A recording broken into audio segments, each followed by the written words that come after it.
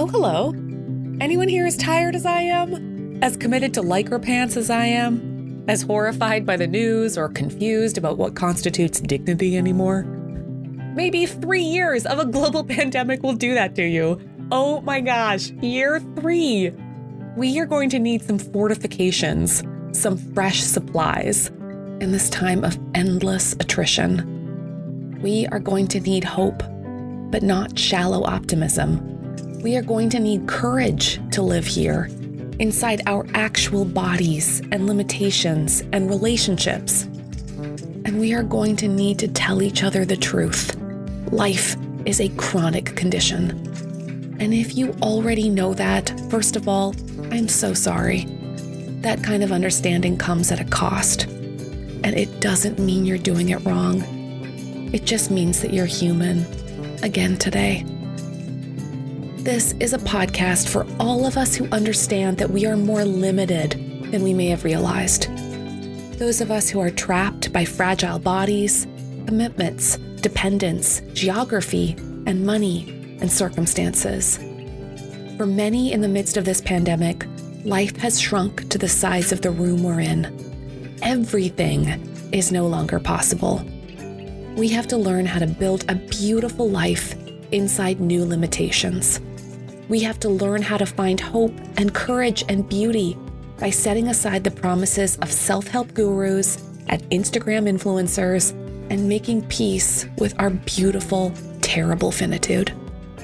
Because there is no cure for being human, but we are all good medicine. So, my dears, how's that for a welcome back to our 8th season of the Everything Happens podcast? I'm Kate Bowler, and oh, do I have a treat for you today. You are going to love this one. We have a motto in my family, and we got it from a cartoon on a mug that we all put our kitchen pens in. And it's a cartoon by Sandra Boynton, and it features an elephant lying flat on the ground, just inundated with turkeys. Turkeys everywhere, sitting on him, pecking him, some of them just looking really bored. So the cartoon, in all its inspirational glory, reads, "Don't let the turkeys get you down." And it became our family motto after I, as a rather unpopular child, knew a lot of turkeys and knew that there was something about perseverance, getting back up, that I would need to learn. Today, I'm talking to someone who also decided that "don't let the turkeys get you down" would be a perfect motto after experiencing a series of failures and setbacks as she took on a daunting career with very few role models. Who are we when we're faced with the impossible, the unthinkable, the odds stacked against us? Are we forged in the fire? Do we face every trial with a spirit of willful determination? Or do we cultivate a get-back-upness when there is no clear way forward, or when we have to reboot our lives again and again? Today's guest needs no introduction, but I'll do it anyway because how lucky am I that I get to be speaking with the absolutely indomitable Katie Couric. Katie Couric is a tireless advocate for people like me, for cancer research. She is an award-winning journalist who has been in all of our living rooms, on the Today Show, on CBS Evening News, on our show Katie, and is a correspondent for 60 Minutes. And she has won all of the awards: Emmy, Peabody, Cronkite, et cetera, et cetera, et cetera, et cetera. And she is also the best-selling author, including her new memoir, which I have been telling everyone to read, called Going There. And now also runs her own media company called Katie Couric Media. She is also, of course, another victim of the song Katie, the beautiful lady, you're the only good girl that I adore. And I am incredibly lucky that my life brought me to this moment. Thank you so much for being with me, Katie. Oh, it's so nice to be with you, Kate. Are you a Catherine or a Kate? Yes, I have this existential problem. I like my diploma name, so I can be a serious writer, Catherine, but I'm a solid Kate. And were you ever called Katie as a kid? Yes, that's exactly right. Yes, by anyone who loved me, it's Katie. I love the name. You know, when I was growing up, everyone who was named Catherine was called Kathy. Yes. And then I think Kathy sort of fell out of fashion and Katie replaced Kathy. But I feel like I was ahead of the curve by, with my Yeah. parents calling me Katie instead of Kathy. I think your decision to be like both things all at one time, the Katie and the Catherine, is so perfectly illustrated in the way you talk about your childhood. Because you're this little girl with all kinds of ambitions and yet very few role models for how a woman with a full life was going to live, one with a career and a happy marriage and maybe even a family. I wonder how you first imagined yourself as someone who could even want for more. Back when I was growing up in the 60s and 70s, Kate, very few women worked, at least in sort of our decidedly middle class neighborhood of Arlington, Virginia. It was a real anomaly to find a working mom back in those days. I think there were just not that many opportunities. Women were, I think, programmed to be full-time wives and mothers. And as I write in my book, I have so much respect for full-time mothers and the jobs they do. But it was just the possibilities were starting to unfold as I grew up, and I write about watching Mary Tyler Moore. I remember as a kid being in the living room when I was 11 years old and thinking, well, I'm going to be a model, which is hilarious because I'm 5'3", and listen, I don't have any of the attributes a model would need. But I remember in my mind's eye thinking about what I wanted to do and who I wanted to be. And luckily, the women's movement paralleled my formative years. My sisters were great role models for me because they were both very academic. They both went to Smith College. I was rejected, but that's okay. But these gender roles were so well defined for me throughout most of my life. And then suddenly I got to college and I started thinking, I want a career. I want a job. I want to do something in the world. And I knew that I would never be satisfied staying, with my main goal in life being marriage and children. And whenever I say that, I don't want people to think I'm putting down people whose main goals were those.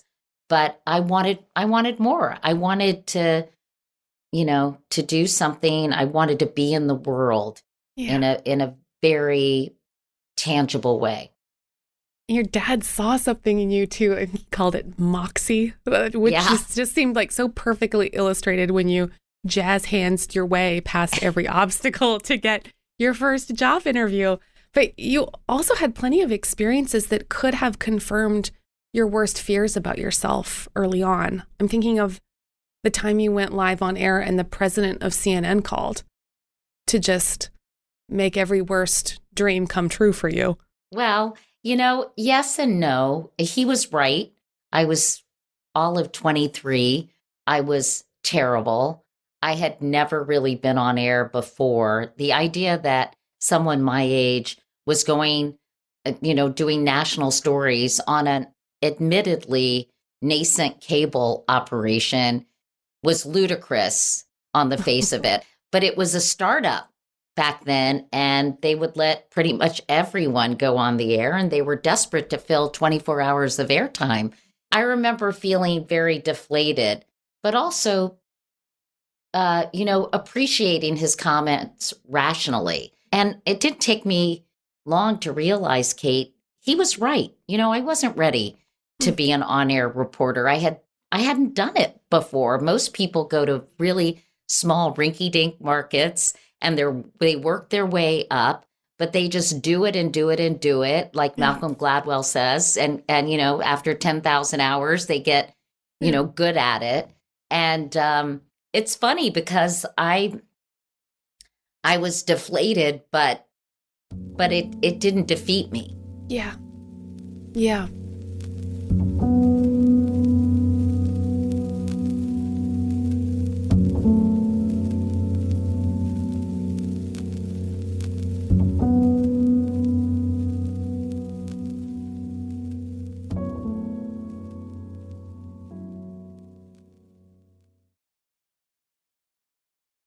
Man, the joy of being ambitious, like I feel the privilege of it, and it just oozes from your expression of how much you found meaning and joy and purpose, and like a divine dating match with your personality as you're rising, and experimenting and rising through the ranks as a journalist. It's interesting. And also, Kate, like the early days, it's funny. I was talking to a woman a couple of days ago. She said, I loved reading your book. And I learned how hard you worked. For me, you just kind of came onto the scene.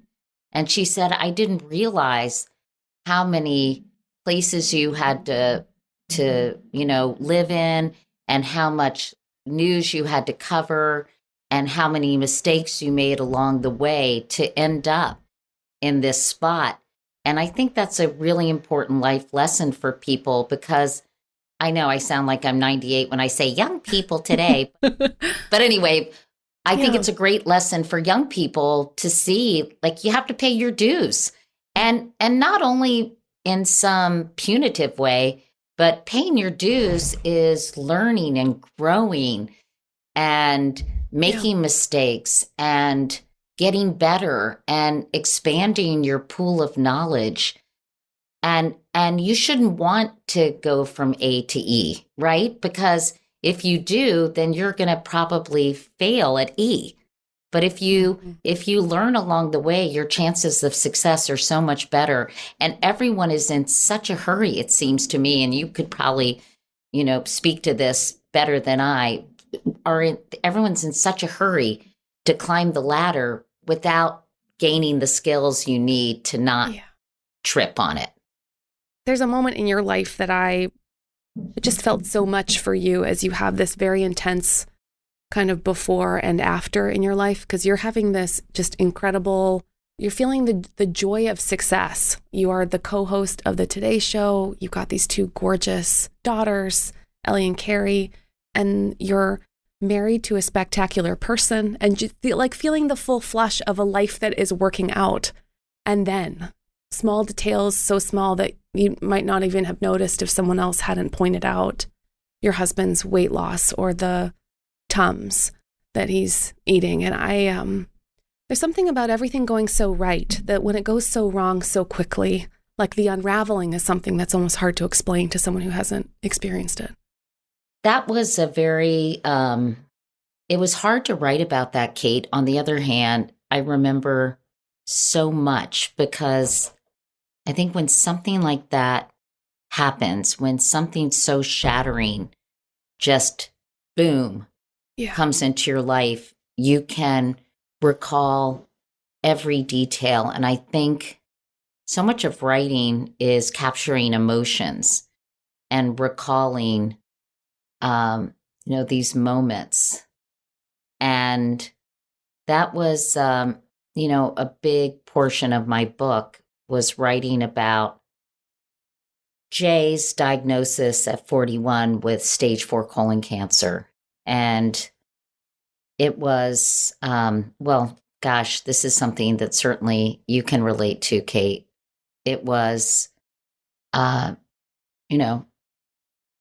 is the before and after, and something I never in a million years envisioned. I didn't really even know any people really who had died or died of cancer. And, at the time, our family was healthy, and, my family, and then the family that Jay and I made.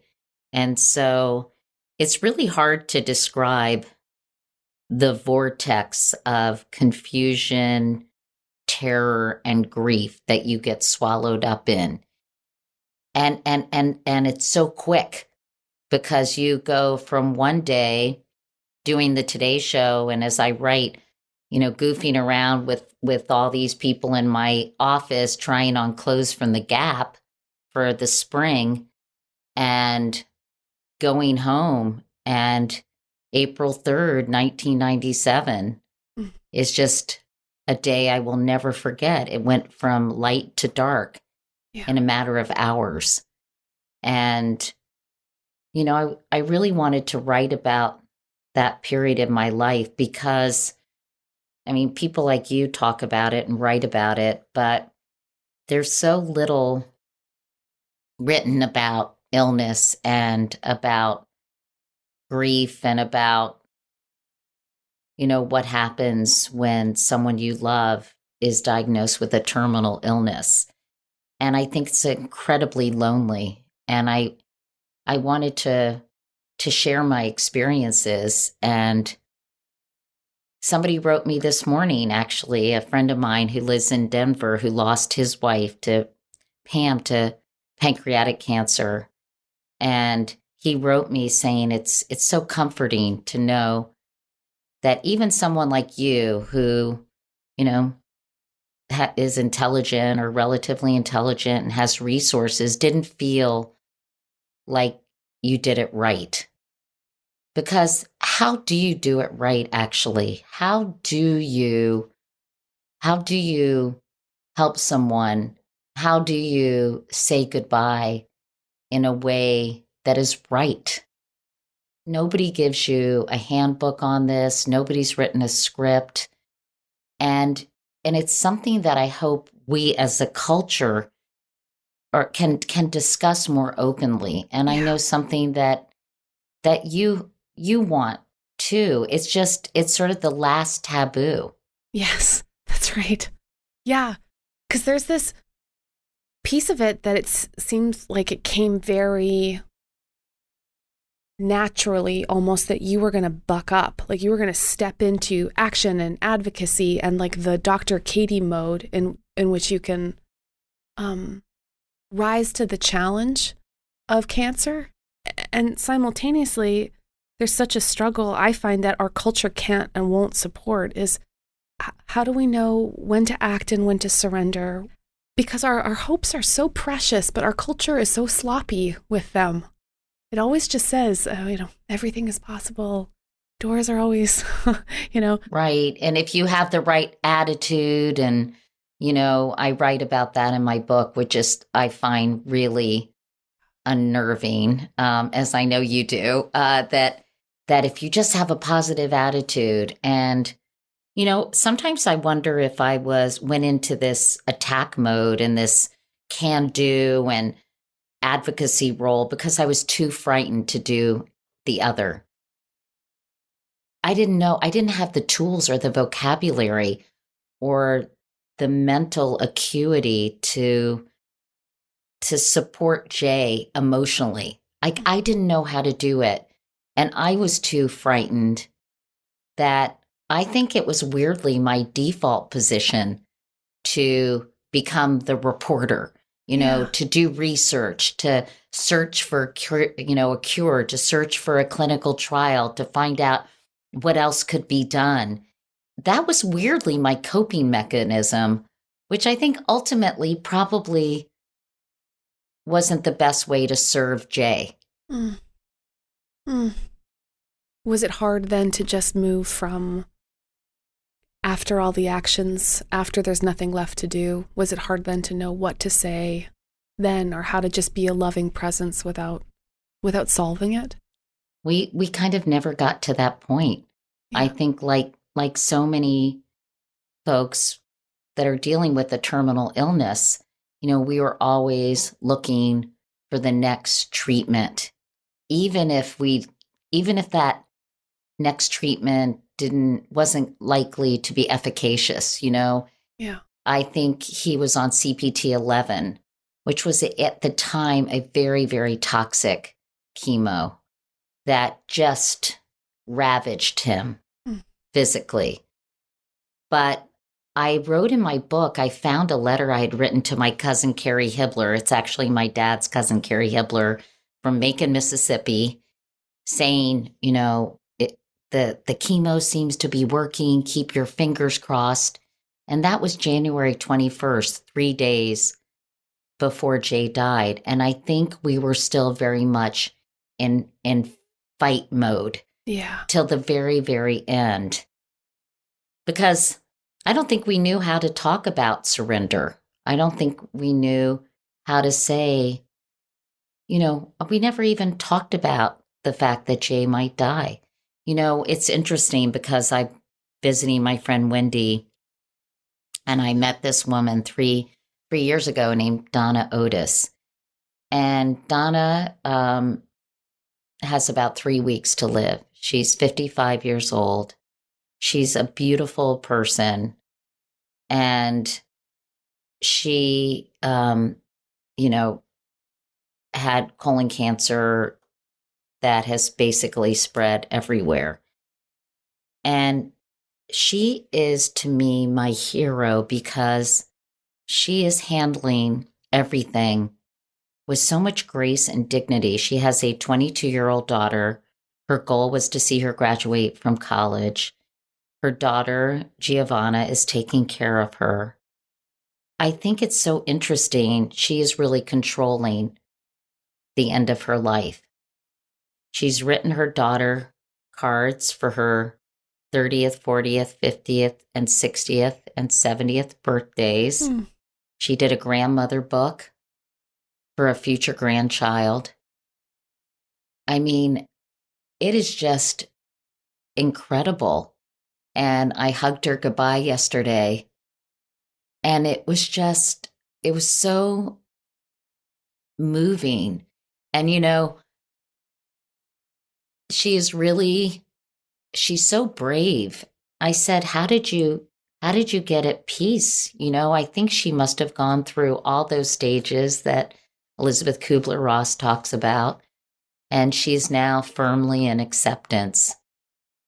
But I think she wants to show her daughter not only how to live, but how to die.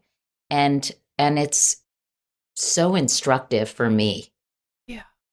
It's everything I didn't do for Jay. We didn't have Jay write Ellie and Carrie a letter or have him on videotape. And I just think that we need to help people with this process. Yeah. Yes. Yeah. I mean, you've done remarkable work in this area. And how do you see this? I know that you've struggled with it.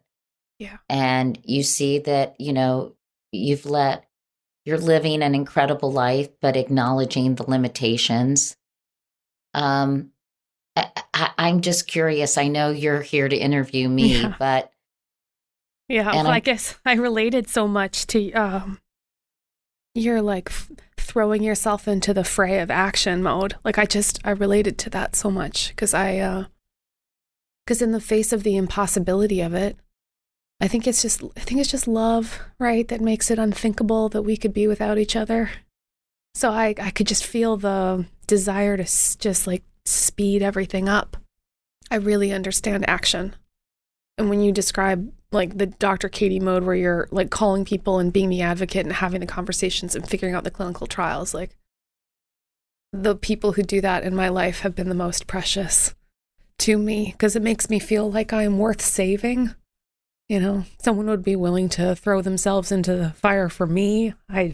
That affirms my worth in a way that when just sickness and doctors and always putting the hospital gown on just makes me feel disposable sometimes. So I just also want to affirm how beautiful trying is and how like the dignity there is in the people like you who buck up, in the face of it. I just love that more than I can describe. But there's this this other part too that I find so hard is in the face of this culture that obsessed with hyper agency, hyper, instrumentalism, everything's for something, we can always fix our lives. I have found it made me feel like a loser to say I've got limitations. I don't always know what I can do. I don't always know how long my life will be. I've just found that our cultural cliches, especially the good vibes only, everything happens for a reason stuff that you and I both have strong feelings about. I think it's very difficult to settle into peace without feeling like it's failure. Do you feel like the pandemic has changed that some, Kate, that this feeling like we're always in control and we have agency and that we can control and decide our destinies. Do you think that the idea of that not being true was affirmed during the pandemic in a way? Yeah. Well, I'd like to hope so, but then I study self-help bestsellers, and so I've been reading everything people of all the you can fix your life that people have been putting on the bestsellers list since the start of the pandemic, and it is obsessively, aggressively, you can fix everything. And that seems to me another very common response to the constriction of our lives is we go back to the control of the only thing we can do, which is me stuck in my house with my great attitude. So right. Well, that's interesting because the less control you have, the more you focus on what you can control. Yeah. And then we're right back to you can fix your life if you just try. And Americans are, she said lovingly and respectfully, this is like the American quality is the can-do spirit. It's just, it can be quite a burden though when we don't know if we can, or if we need more grace and love for ourselves, especially when we don't know what to do, because it's really just in the face of the people we love most that we're going to feel the most ridiculous and come undone. I mean, the courage to not fix things when it's your very favorite person in the world, or it's for me, it's like when it's me and I stare into my son's googly eyes, like that's the stuff that makes us, I think, wild. Like we would do anything if we could.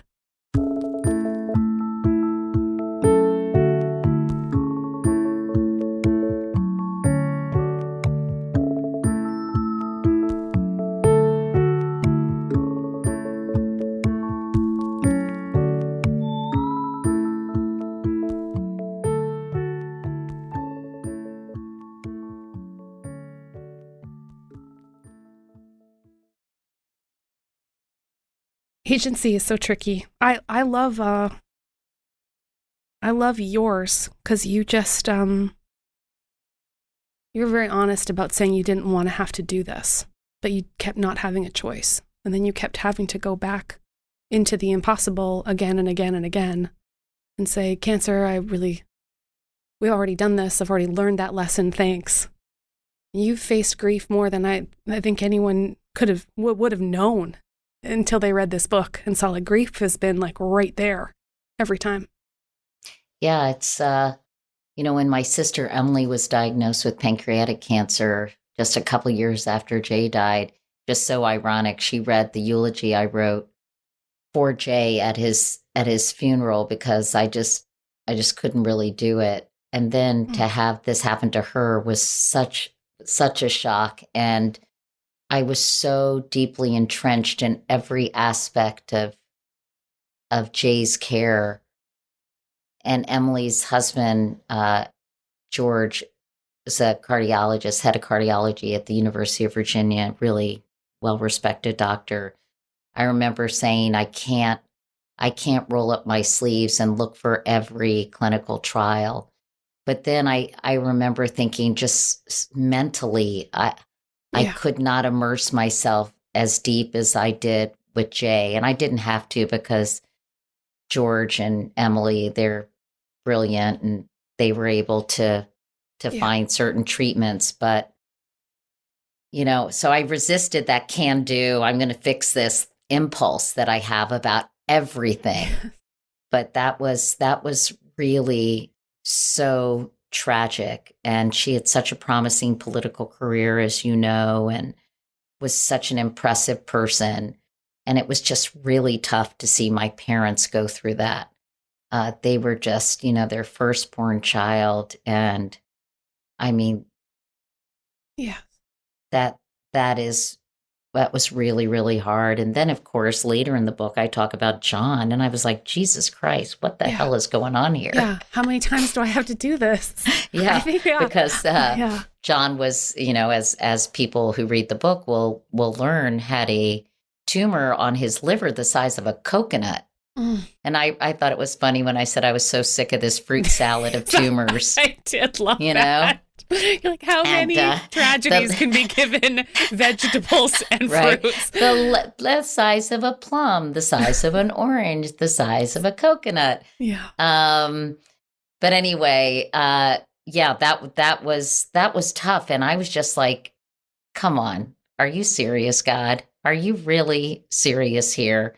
And luckily, John is funny. He says I'm the only person who would have a dumb tumor. His wasn't very, it was very indolent, I guess they call it, and didn't spread. And so we were just really, really lucky. But, you know, it must be very interesting for you to read this book. And it must resonate with you so much. Well, honestly, Katie, I was in love immediately because, you know, when you go through awful things, you long for the person who knows what it's like to walk beside them. And you just like kept getting up.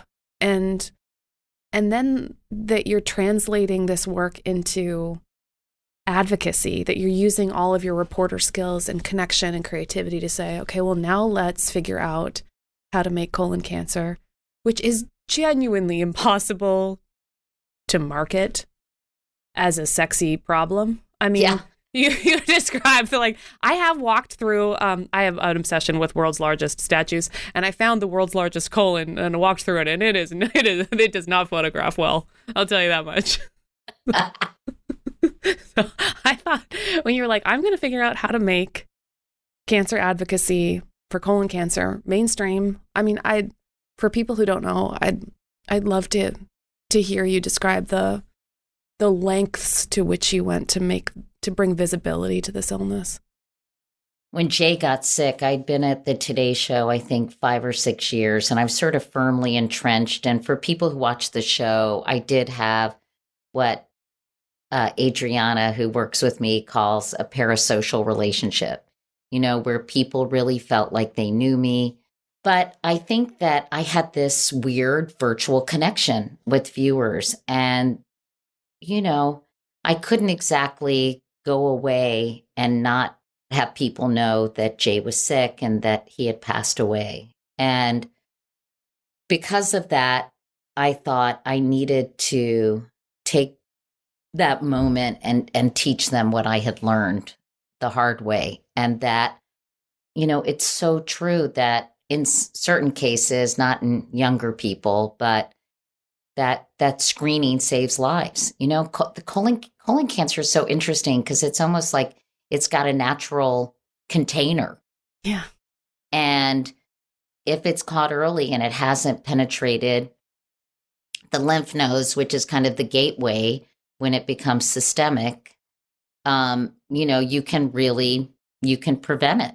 So I thought I need to help people understand this disease. And, you know, I think of that children's book, Everybody Poops, you know, and it's like, yeah, like it's not our favorite, most pleasant part of the body, but you need a healthy colon. Yeah. You need, you know, to go to the bathroom, you need to be healthy. And I tried to demystify and destigmatize the whole thing. And I got a colonoscopy on national television. Amazing. And, you know, and colon cancer screenings went up 20% because of that, which I always think, well, that translates into a lot of human beings, right? You hear statistics and you think, oh, yeah, whatever. But think of how many people, you know, got screened and then what subset of those people had their cancer prevented.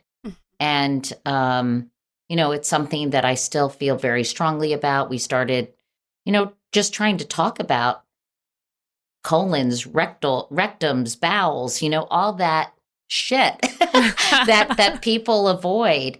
And, you know, and working with pharmacists and just doing all kinds of work, which was, I think, incredibly therapeutic. I think it combated the powerlessness that was overwhelming during the course of Jay's illness. Again, you know, this can-do attitude that it's hard to let it go and succumb to the pain. You know, I think a lot of it is pain avoidance, this constant busyness and working and, what can I do next? That keeps your mind from going to really scary, sad places. Yeah. And it does. so then I started with some other women, these incredible type A women, Stand Up to Cancer, because I thought personally, as much as I cared about colon cancer, there's so many cancers that need attention and funding. And so we started Stand Up to Cancer in 2008 and have raised, I think, over $700 million that are supporting these dream teams of scientists who are collaborating and sharing their knowledge and resources. It's been a wonderful part of my life to be able to put, you have something taken away from you. What can you do with that? Can you put something back in the world? Mm-hmm. That's exactly the needle to thread, right? Is not be the hypercausal, lessons obsessed, everything is coordinated to make me a certain kind of person. We don't have to be grateful to cancer or to any tragedy, but just to find a place then of like action and beauty and service feels to me like it creates a landing place for me in the middle of a hurricane. And I can see how much like the joy of doing things, especially like creating a cooperative model of cancer research, is a really tricky thing in academic systems that are built like feudalism, right? Yeah, right. And at first, honestly, everyone was like, are you kidding me? I'm going to share my research with X, Y, or Z. And then suddenly it was so energizing for these scientists, first of all, who are really under the radar and unappreciated, and they should be on the cover of every magazine. Not, I mean, to me, they are the rock stars of our world. Now they're really thriving in this model, and it was tricky at first, but they're two scientists who had no interest, and now they take family vacations together. I like that. Yeah, in a system that does not incentivize that kind of sharing. That is a wild and wonderful accomplishment. You have a gorgeous vulnerability and a wonderful head for hats, and I appreciate both of them more than I can say. Katie, I've never heard those two things together. I treasure both. Thank you so much for doing this with me. I can't tell you what it means to me. Of course. I mean, I'd love to actually turn the tables, Kate, and have a conversation with everything that you've learned and shared and experienced, because I think you have so much wisdom, and I'd love to explore some of these deep questions with you. Oh, I'd love that. On my podcast. Yes, anytime. Yes. Okay. 1,000 times yes.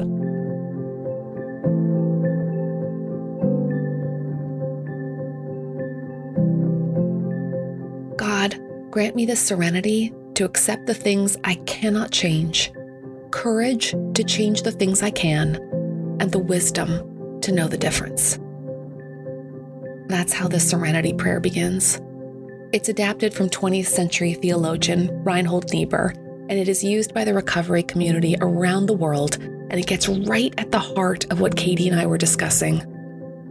We want to hope against all hope that something might change, that we could find a new treatment or a solution that might open up, or that if we just dug a little deeper, things might be different. I certainly love when people have that kind of courage for me.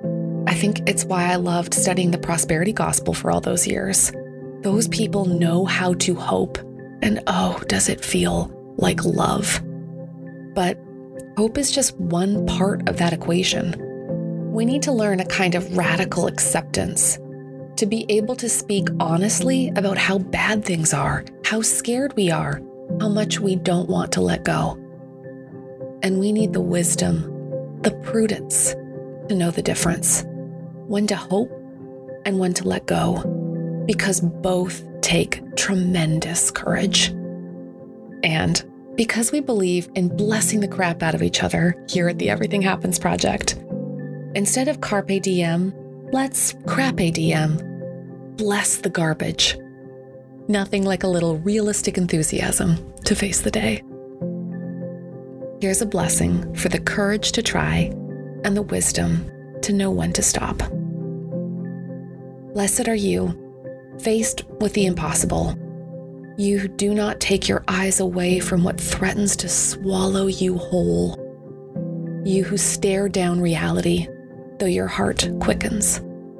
You for whom action comes swiftly as you chart the next step or bulldoze a new path yourself.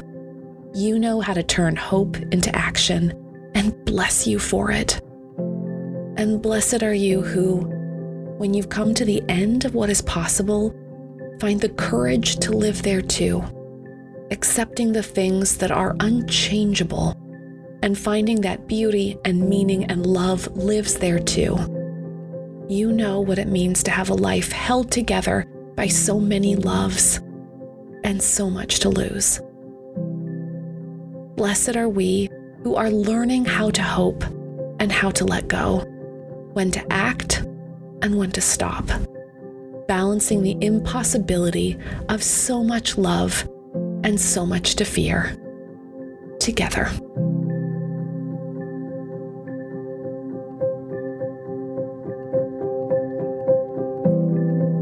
Don't miss an episode. Be sure to subscribe to Everything Happens wherever you listen to podcasts.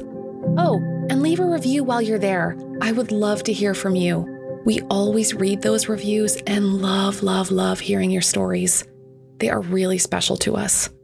So come find me online at Kate C. Bowler or at katebowler.com.